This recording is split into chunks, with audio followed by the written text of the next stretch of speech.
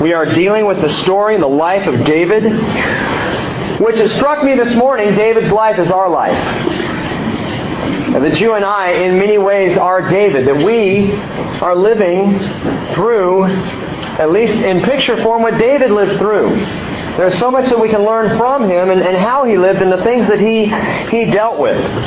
David, as you may know, we've been studying and looking at this man after God's own heart, and currently he's on the run. He's in a 10-year period of time in his life where things are a mess. Things are not going well. He's in hiding. He's running. His life is being called for by King Saul. But during that time, he's being changed and prepared and refined. And David will be king. And in the same way, you and I are being prepared to reign. And we're being prepared to rule. Oh, not alongside Jesus as if we could ever be as good as Him or as great. Not above Him by any means, but in His authority and in His kingdom, we are called to rule and reign as priests. Revelation chapter 1, chapter 5, chapter 20 very specifically says that we are a kingdom of priests. That we will rule and reign with Him for 1,000 years. Your life, my life right now, is preparation to reign with Jesus Christ and His great authority and His rule. And so we, like David, are going through struggles in life. And life itself can be a hassle, can be a difficulty. There are highs and lows. But as we walk these mountains, as David walked the mountains of Judea, so we walk the mountains of life and we learn and we grow and we are being prepared. And what we are being prepared for, John says in 1 John 3, has not yet been seen. But we do know that when we see Him, we will be like Him.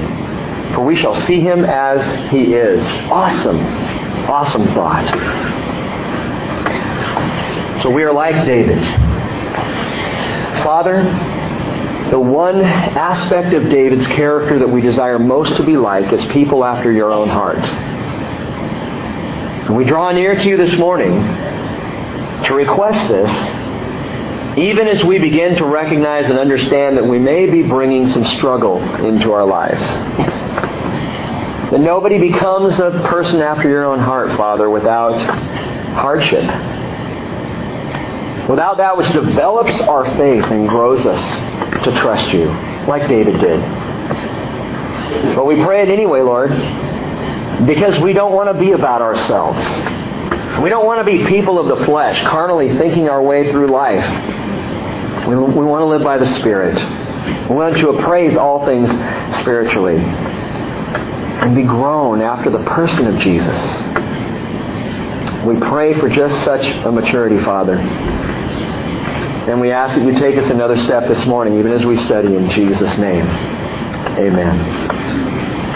1 Samuel chapter 23, actually. Look at the last verse of chapter 23, verse 29. Which reads, David went up from there and stayed in the strongholds of En-gedi. En-gedi means spring of the gazelle. In the crags and cliffs towering above the western shore of the massive Dead Sea, there is a great rock cleft, like an open mouth sideways running down the face of the dry desert mountains. Midway between the northern and southern ends of the Dead Sea is this location, this place that is called En-gedi.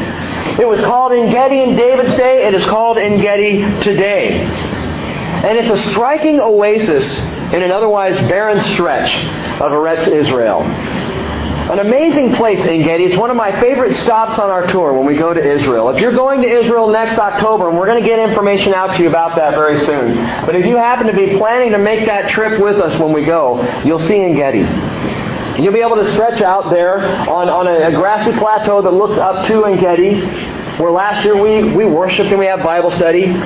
My plan this year, if it works out all right, is to actually go up into En-gedi. We couldn't last time because they were having too much water coming down the mountain. It was dangerous to be up in there. Because in En-gedi, this otherwise, like I said, dry and barren land, water just gushes down, springs, 80-degree springs, gush out from under the limestone cliffs and provide life-giving water in this region. There are groves, and Daphne, you're remembering this. There are groves of palm trees and acacia trees there. There's shade in caves that are littered throughout En-gedi. In David's day, I read that there were even vineyards all around En-Gedi, which is quite amazing because in this region of Israel, it is what you would expect. When you think of Israel, a lot of people think desert. Well, you're right in this region. It is a rough, austere, rocky land. You stand on top of Masada, you can look down at the Dead Sea, and this is a little bit further south than En-Gedi, but the same region, same area there. And if you look at the Dead Sea, that salt sea where the water pours in, but no life comes out. Nothing lives in the Dead Sea. 33% salt and minerals. It would kill you if you drank it. You swim in it, and that's a lot of fun. But as you look at it, it's just hot and dry, and it just makes you thirsty. And in the middle of that is En-Gedi. This amazing oasis. A great place to hide away from the heat of the day and the dry dust of the desert. But the significance of En-Gedi is not measured in gallons of water. It's not measured in the number of palm or acacia trees or even the depth of the caves, nor does its value lie in the fact that David hid there. And that's wonderful, by the way. One of the joys of going to Israel is seeing these places and saying, David was here. Wow. But that's not the significance of En-Gedi. No, the worth of En-Gedi is this. It's precisely the place where David took his most magnificent stand against the anger and hatred of Saul. For here at En-Gedi, David, I believe, makes the biggest representation of a man after God's own heart. I think more than any other time in his entire life, what we're going to read this morning is David at his absolute best. David standing up and acting like Jesus in an amazing way. And En-Gedi is the perfect place for it to happen. Let's read the story. 1 Samuel chapter 24, verse 1. It tells us when Saul returned from pursuing the Philistines, he was told, saying, Behold, David is in the wilderness of En-Gedi. And then Saul took 3,000 chosen men. You may recall David had 600. 3,000 chosen men from all Israel and went to seek David and his men in front of the rocks of the wild goats. He came to the sheepfolds on the way, and there was a cave, and Saul went in to relieve himself. Now David and his men were sitting in the inner recesses of the cave. Now you know I've got to pause right there. Only the Bible would be so honest in the telling of this story. And in case you were wondering what relieve himself means, you were right. It means exactly what you think it means. The word relieve there is sakak regel in Hebrew. It literally means to cover his feet. It's a euphemism for going to the bathroom. Because in that day, when you went in and you squatted down, you would cover your robes would cover your feet. This is what Saul is doing. He's on a potty break. Now I know if I started making puns about this, some of you might get a little flushed, so I'm just going to move on.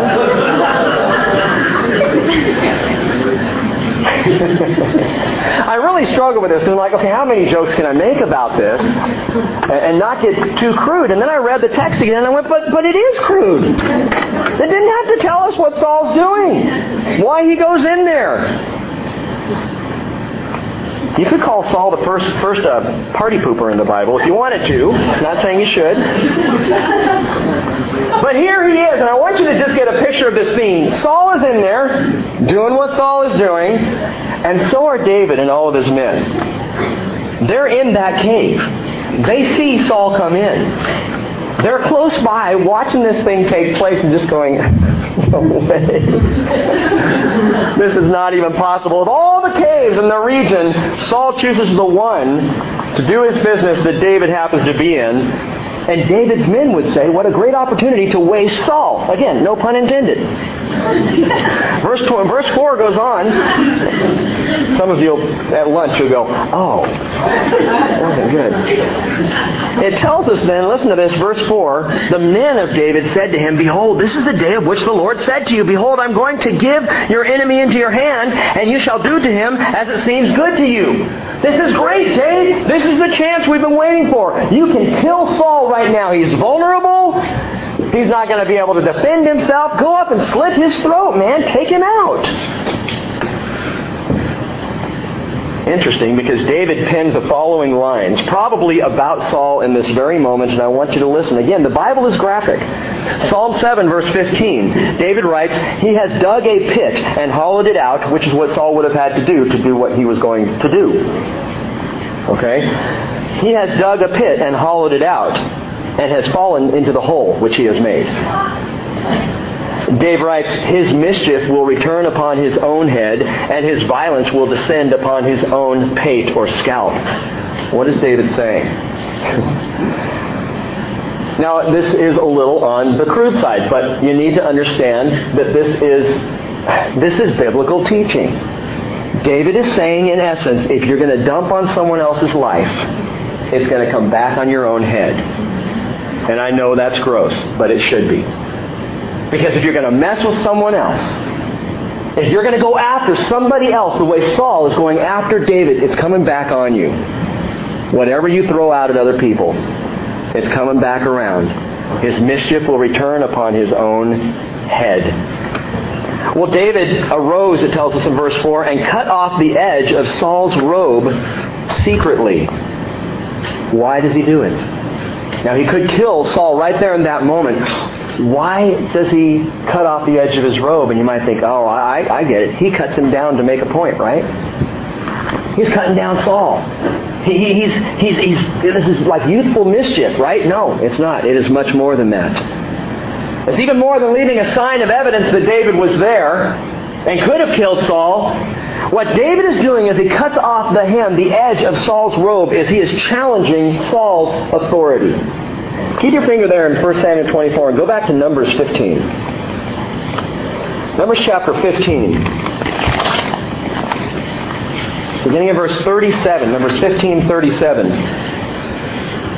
Where the Lord spoke to Moses, and he said the following, verse 38, speak to the sons of Israel, and tell them that they shall make for themselves tassels on the corners of their garments and throughout their generations, that they shall put on the tassel of each corner a cord of blue. It shall be a tassel for you to look at and to remember all the commandments of the Lord, so as to do them and not follow after your own heart and your own eyes after which you played the harlot, so that you may remember to do all my commandments and to be holy to your God. I am the Lord your God who brought you out of the land of Egypt to be your God. I am the Lord your God. God is giving the Israelites a mnemonic device. It's a mnemonic device. It's something to help them remember.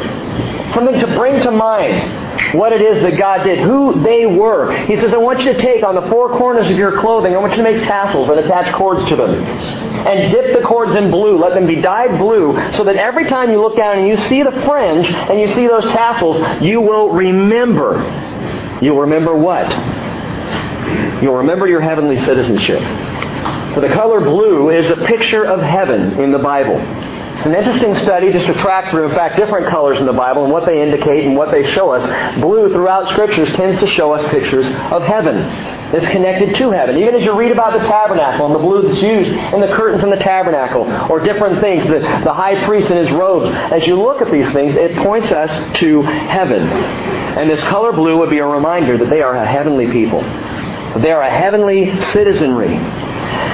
Now, quickly, this blue on these tassels came from a blue dye that was only made from sea snails that came out of the Mediterranean Sea. Heather was talking about, little hermit crabs. Well, sea snails make this blue dye, but it would take, I'm told, 12,000 sea snails to produce a thimble full of this blue dye. This is expensive, expensive stuff. So important was it to the Lord that the people remember their heavenly citizenry. Today in Israel, it's come back, the idea of blue tassels on the robes. In fact, if you were to buy a prayer shawl there, it would have, most likely, blue tassels. And it's all because of going back to Numbers 15 and the commandment to do this. Of course, part of the problem today, and even in Jesus' day, is that symbols can too easily become a source of self-righteousness. And for the Pharisees, the tassels that were on their clothing were a symbol of their wealth and greatness and righteousness before the Lord. And Jesus said in Matthew 23, verse 5, they do all their deeds to be noticed by men. They broaden their phylacteries and they lengthen the tassels of their garments. Because that blue dye was so expensive, the idea of lengthening those tassels, making them bigger, costing more money, it was a sign of wealth. And the Pharisees would wear that wealth as their righteousness, because the Jews believed at that time that if you were wealthy, you were righteous. God blesses the righteous. It was the prosperity gospel way back then. It's not a new phenomenon. This idea that everybody in the Lord is supposed to prosper. And by the way, it's bogus. Because if everybody in the Lord is supposed to prosper, I'm wondering why Jesus didn't. Why he was a homeless man. Why he never owned a home. He never owned a camel. He walked where he went. He slept out under the stars. Our very Lord himself. No, riches does not indicate righteousness. Doesn't mean that you can't be wealthy and be righteous, or you can't be poor and be righteous, but it has nothing to do with righteousness. Wealth does not validate worth. Man, I wish we could understand that in America. Wealth does not validate worth. Well, that color blue, it reminded them of their heavenly citizenship, but it also reminded them to keep the commandments. For these fringes were supposed to point them to the commandments, as the Lord declared in Numbers 15. And in fact, over time, the Israelites would take these fringes and they would tie 613 knots in the fringes all the way around their cloaks. 613, the number of the commandments. They would take and tie in, and I think they took the phrase, thou shalt not, a little too seriously. It's not what he was talking about. All this to say that the hem of the garment was very significant in Israel. For David to come up to Saul's garment and cut the hem off, to cut just a little bit, he was saying something. The hymn spoke of authority. The hymn spoke of power. It spoke of position. And by the way, you students of prophecy, check this out. Revelation 19:16 tells us this about Jesus' second coming. On his robe and on his thigh he has a name written, King of Kings and Lord of Lords. There have been pictures painted of Jesus' triumphant return as he comes back in, and a bare thigh with King of Kings and Lord of the Lords tattooed on his thigh. It's not talking about a tattoo. It's talking about a tassel.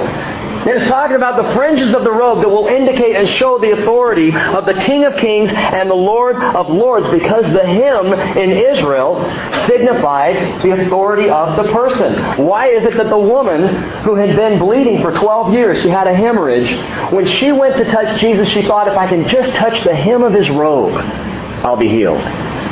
Because she recognized there was authority with this man Jesus.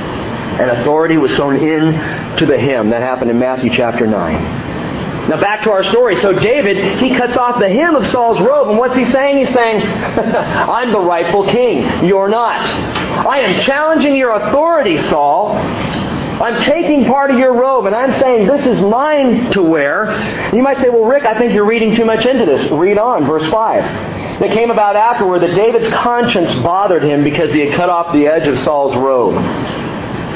Why would his conscience bother him just by playing a trick? Verse 6. So he said to his men, far be it from me because of the Lord that I should do this thing to my Lord, the Lord's anointed, to stretch out my hand against him, since he is the Lord's anointed. David's conscience is bothering him. And he realizes, okay, I know I've been anointed and I know I'm supposed to be king. But Saul is still in the position. And Saul was also anointed to be king. You might say, well, hang on. David was anointed too. David was anointed to be king. I mean, rightfully he should be king. And didn't the Lord take his Holy Spirit away from Saul and give it to David? Yes, he did. So what's the problem here? I think David maybe understands something that we need to get in our lives. And it's simply this, that God anoints the instruments of his will. God didn't just anoint people. He didn't just call on priests and kings to be anointed. He also anointed instruments in the tabernacle. The furniture of the tabernacle would be anointed for service. Even the cups and bowls and spoons and dishes were anointed for use in the tabernacle because God anoints the instruments of his will. Well, what are you saying? I'm suggesting that Saul is still an anointed instrument of the Lord's. For who? For David. Saul is the Lord's instrument to work in David's life. Wait a minute. Saul who's out to kill David? Yes. Saul who's chasing David down? Yes. Saul who makes David not sleep well at night because he's on his tail? Yes. Saul is the anointed instrument of the Lord. He is the instrument God is using in this period of David's life to refine him, to purify him, to change him. Let me ask you a question. Who irritates you? Who annoys you? Who just gets under your skin? Who would you just rather would move away? Who at work are you can't wait until they resign to take another job? Who in your church fellowship do you wish would just find another church already? Who is it that annoys you? Gang, the Lord uses anointed instruments, and I like to call them the annoying anointed. And that's what Saul is. He is the annoying anointed. He's the annoyance of David's life, but he's anointed to do so. He is anointed to be there, and is constantly forcing David back to the Lord, back on his knees, back to worship, because this guy won't leave him alone. Now we sing the song, Refiner's Fire. We sing, Purify My Heart. We sing, Refiner's Fire. My heart's one desire is to be holy. Really? Is it? Sometimes my heart's one desire is to drive a UPS truck and be left alone, not be holy. And if you drive for UPS, God bless you. That's my fantasy job right there. Nothing but me and boxes. You guys okay back there? You know? But if my desire is refinement and purification and sanctification to be the Lord's anointed myself, I've got to understand He's going to use the annoying anointed to work on me. He is going to keep people in my life that are difficult to deal with so that I will grow in the kind of love that He has. You see, when God looks at us, He doesn't look at Les and go, oh, Les. Well, He does look at Les and say, oh, Les, my son, I love you. But then He doesn't look over at someone else. I'm not going to pick anybody. Okay, Billy. He doesn't look at Billy and go,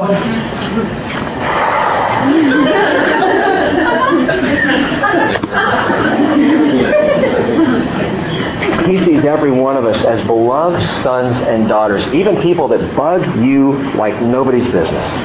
People that annoy you. People you look at and go, oh, boy, I hope that person's not going to be in heaven. Oh, man, be careful. Because God's going to have you rooming with them. The annoying anointed, there are people like this in all of our lives. And these people, praise God for them because He's using them to make you more a person after God's own heart.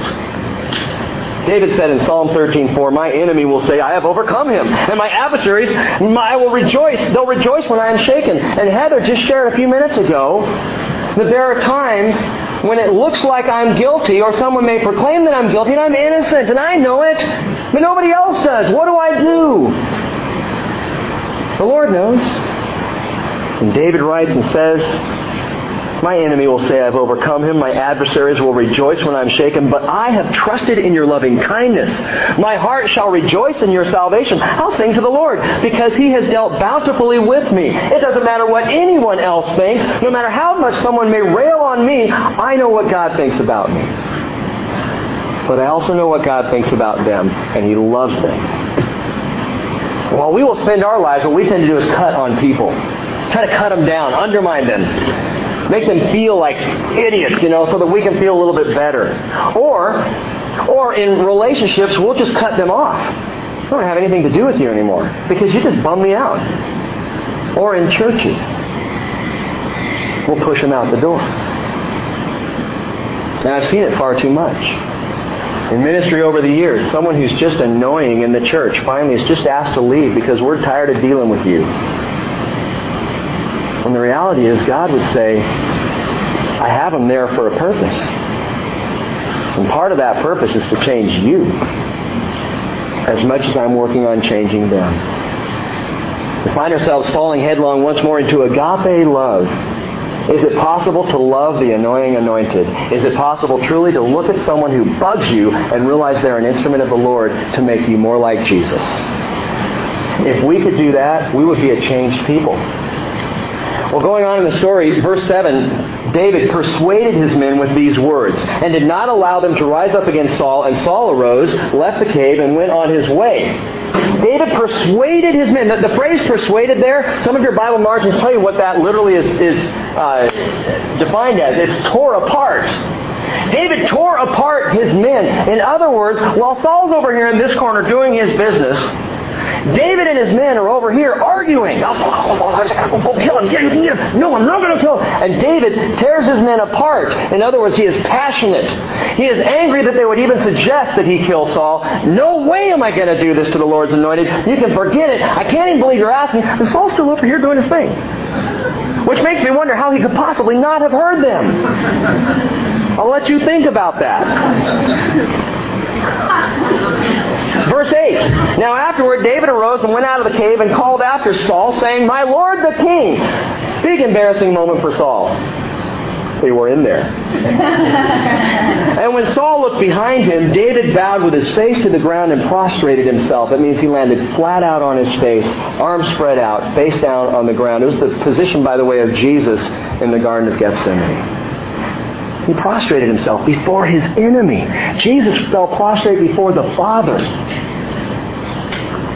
David is laying face down. And he says, "Why do you listen to the words of men?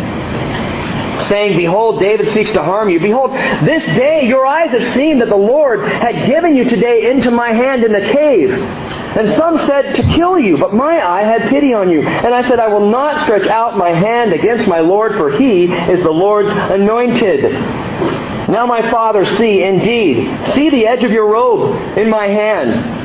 For in that I cut off the edge of your robe and did not kill you, know and perceive that there is no evil or rebellion in my hand. I have not sinned against you, though you are lying in wait for my life to take it. May the Lord judge between you and me, and may the Lord avenge me on you, but my hand shall not be against you." David, who had every right to have his hand against Saul. Verse 13, as the proverb of the ancients says, out of wickedness comes forth wickedness, but my hand shall not be against you. Man after God's own heart. Indeed, Paul writes in Romans 12:18, if possible, so far as it depends on you, be at peace with all men. What Paul doesn't say is unless they are against you, unless they're after you.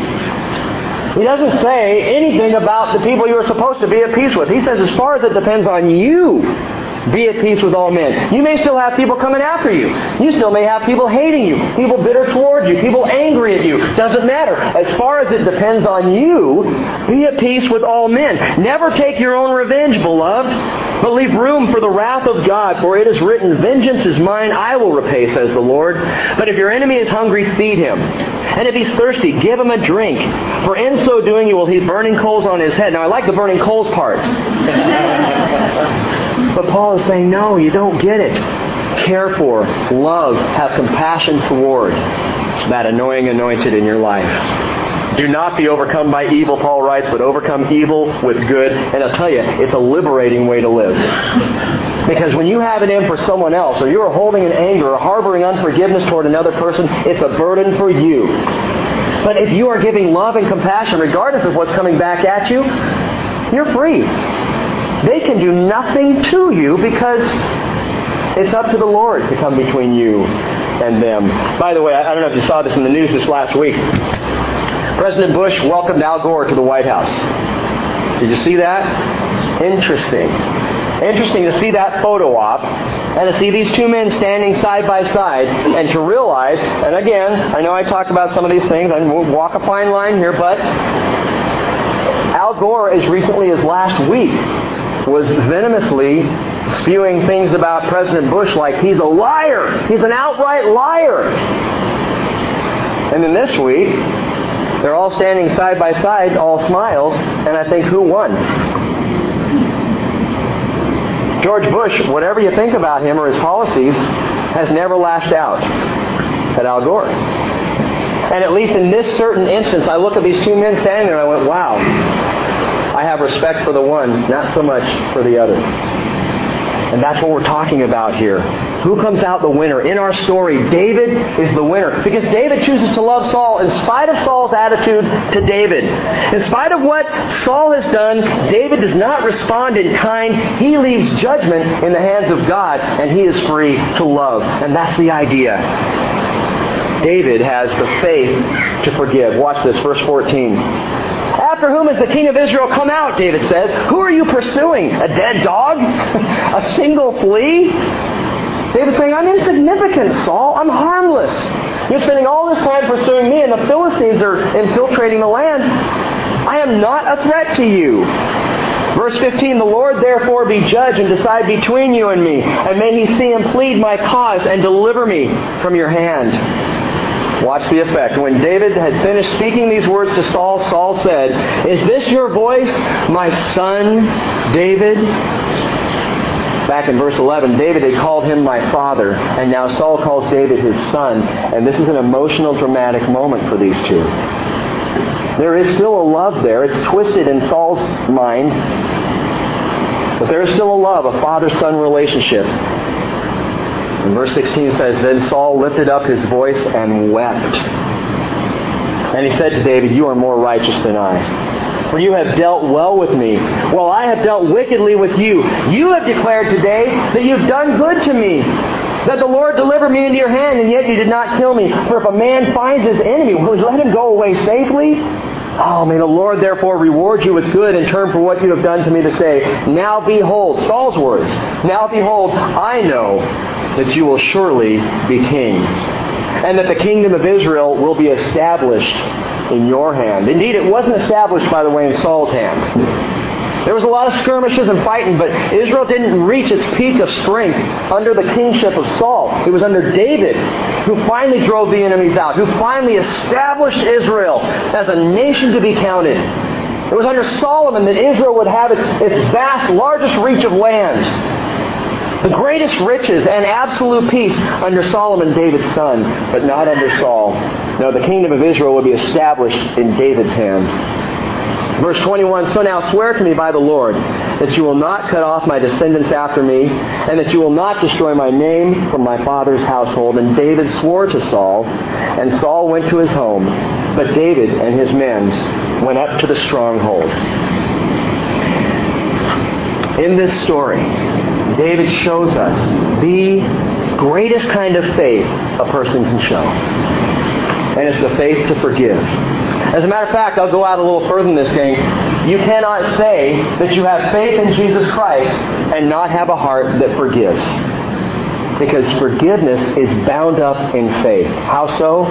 It takes trusting God to be able to forgive someone else, knowing that God will take care of any problems. Knowing that the Lord will judge. Knowing that God will handle anything that comes out of it. It's His business, not mine. I am not the judge. I'm a person called to love. And the rest is left up to the Father. I believe nothing shows the heart of the Father more than forgiveness. Nothing reveals a higher level of faith than true forgiveness. And when the annoying anointed come my way, when those people who just bug or rip into my life, or even worse, people who would abuse or terrify you, what would Jesus do with that? It is not my place to deal in judgment, but in forgiveness. Turn your Bibles over to Luke chapter 17. Luke 17, verse 1. Jesus is doing a little training, a little apostolic training with His boys. Verse 1, He says to His disciples of Luke 17, It's inevitable that stumbling blocks come, but woe to him through whom they come. So just because someone's the annoying anointed, someone's being used by the Lord to create change in your life, doesn't mean that they are free from judgment. Just be aware of that if you happen to be the annoying anointed yourself. Okay? Verse 2, Jesus said it would be better for him if a millstone were hung around his neck and he were thrown into the sea than that he would cause one of these little ones to stumble. Be on your guard. If your brother sins, rebuke him, and if he repents, forgive him. And if he sins against you 7 times a day and returns to you 7 times, saying, I repent, forgive him. Forgive, forgive, forgive. Jesus taught this over and over. What did the apostles say in response to this? They said, increase our faith. They don't say increase our ability to forgive. They say increase our faith, because increased faith is increased forgiveness. The more I believe in the Father, the stronger my faith in the Lord, the greater my capacity to forgive any and everyone. When we pray, Lord, increase our faith, that's what we're praying. Lord, teach us to forgive. Teach us, like Jesus, to be in that place of absolute brutality, to stretch out our arms in the midst of our crucifixion and say, Father, forgive them. They don't know what they're doing. You notice Jesus didn't wait until after His resurrection, when His wounds were healed and the pain had stopped, to forgive. He didn't forgive beforehand, not knowing exactly how painful it would be. He forgave in the middle of the pain, in the midst of the sorrow. When life for him was at its absolute worst for all eternity, that's when Jesus said, Father, forgive them. They don't know what they're doing. It would radically alter our lives if we could pray that prayer, if we could say that over and over again and again. Getting the focal point of Jesus' entire earthly ministry. Understand this, it was not healing. He didn't come to heal. It wasn't miracles. He didn't come to perform the miraculous. It wasn't the supernatural. It wasn't signs and wonders. And these are all good things. These are all useful by the Lord in the world to draw people to Jesus. But the sole purpose of Jesus' ministry on earth more than anything else was forgiveness. You want to be like Jesus? Pursue forgiveness first and foremost. You want to be a person after God's own heart? It is all about forgiveness. Now one last thing, and listen to this. David called Saul God's anointed, even though himself, he was the anointed one to be king next. And you Bible students know that Jesus was not just one of the anointed of God, but Jesus was called the anointed. Mashiach in the Hebrew. Messiah means anointed one. Christos in the Greek. Christ means anointed one. Jesus is the anointed one. And take note of this verse. Hebrews chapter 1, verse 8. God the Father is talking to God the Son, which I think is really cool. And it says, but of the Son, he says, your throne, O God, is forever and ever. Don't miss that. God the Father just said to God the Son that He is God. Your throne, O God, is forever and ever. And the righteous scepter is the scepter of His kingdom. You have loved righteousness and hated lawlessness. Therefore, God, your God, now the Lord the Father points the godness back on Himself. It's awesome. Jesus, God, the scepter is yours. Now, God, me, I have this to say. And he goes on and says, I have anointed you with the oil of gladness above your companions. And you want to hear something absolutely amazing? Jesus Christ, who was once called by Isaiah a man of sorrows and acquainted with grief, Jesus Christ is the gladdest man to ever walk the face of the earth. Nobody had a greater joy than Jesus. The Hebrew writer says later, who for the joy set before Him endured the cross, scorning its shame, and sat down at the right hand of the Father. Jesus, while He sorrowed over the sin and sickness of man, had the gladdest heart of anyone in all eternity. Why is that? Because forgiveness brings the oil of gladness. Because if we are able to forgive as He forgave, we will be happy. And we will experience holiness, which is happiness. Holiness and happiness, same thing. Being set apart as instruments of the Lord. And I wonder what would happen if we were to live out every relationship in the way David did with Saul, or better yet, the way the Son of David did or does with us. In forgiveness, in love, in compassion. I said as we began today that En-Gedi is the perfect place for David's act of forgiveness to occur. And it really is. Because if you consider En-Gedi, in that dry, rocky, barren land, there is an oasis. And out of the rock, waters gush and feed that land and grow the trees and would grow the vineyards of David's day. In the same way, we, like En-Gedi, if we can learn to forgive, are more oasis than we are desert.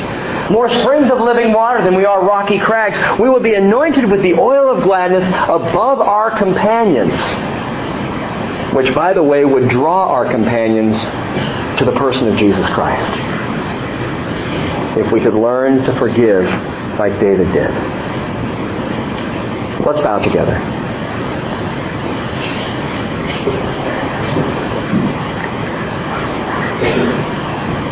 Father, forgive us for our sins. Forgive us, Lord, for our ignorance. Forgive us for the times that we are annoying to other people. Much more so, Father, forgive us when we hurt other people. Forgive us, Lord, when we do damage in other people's lives.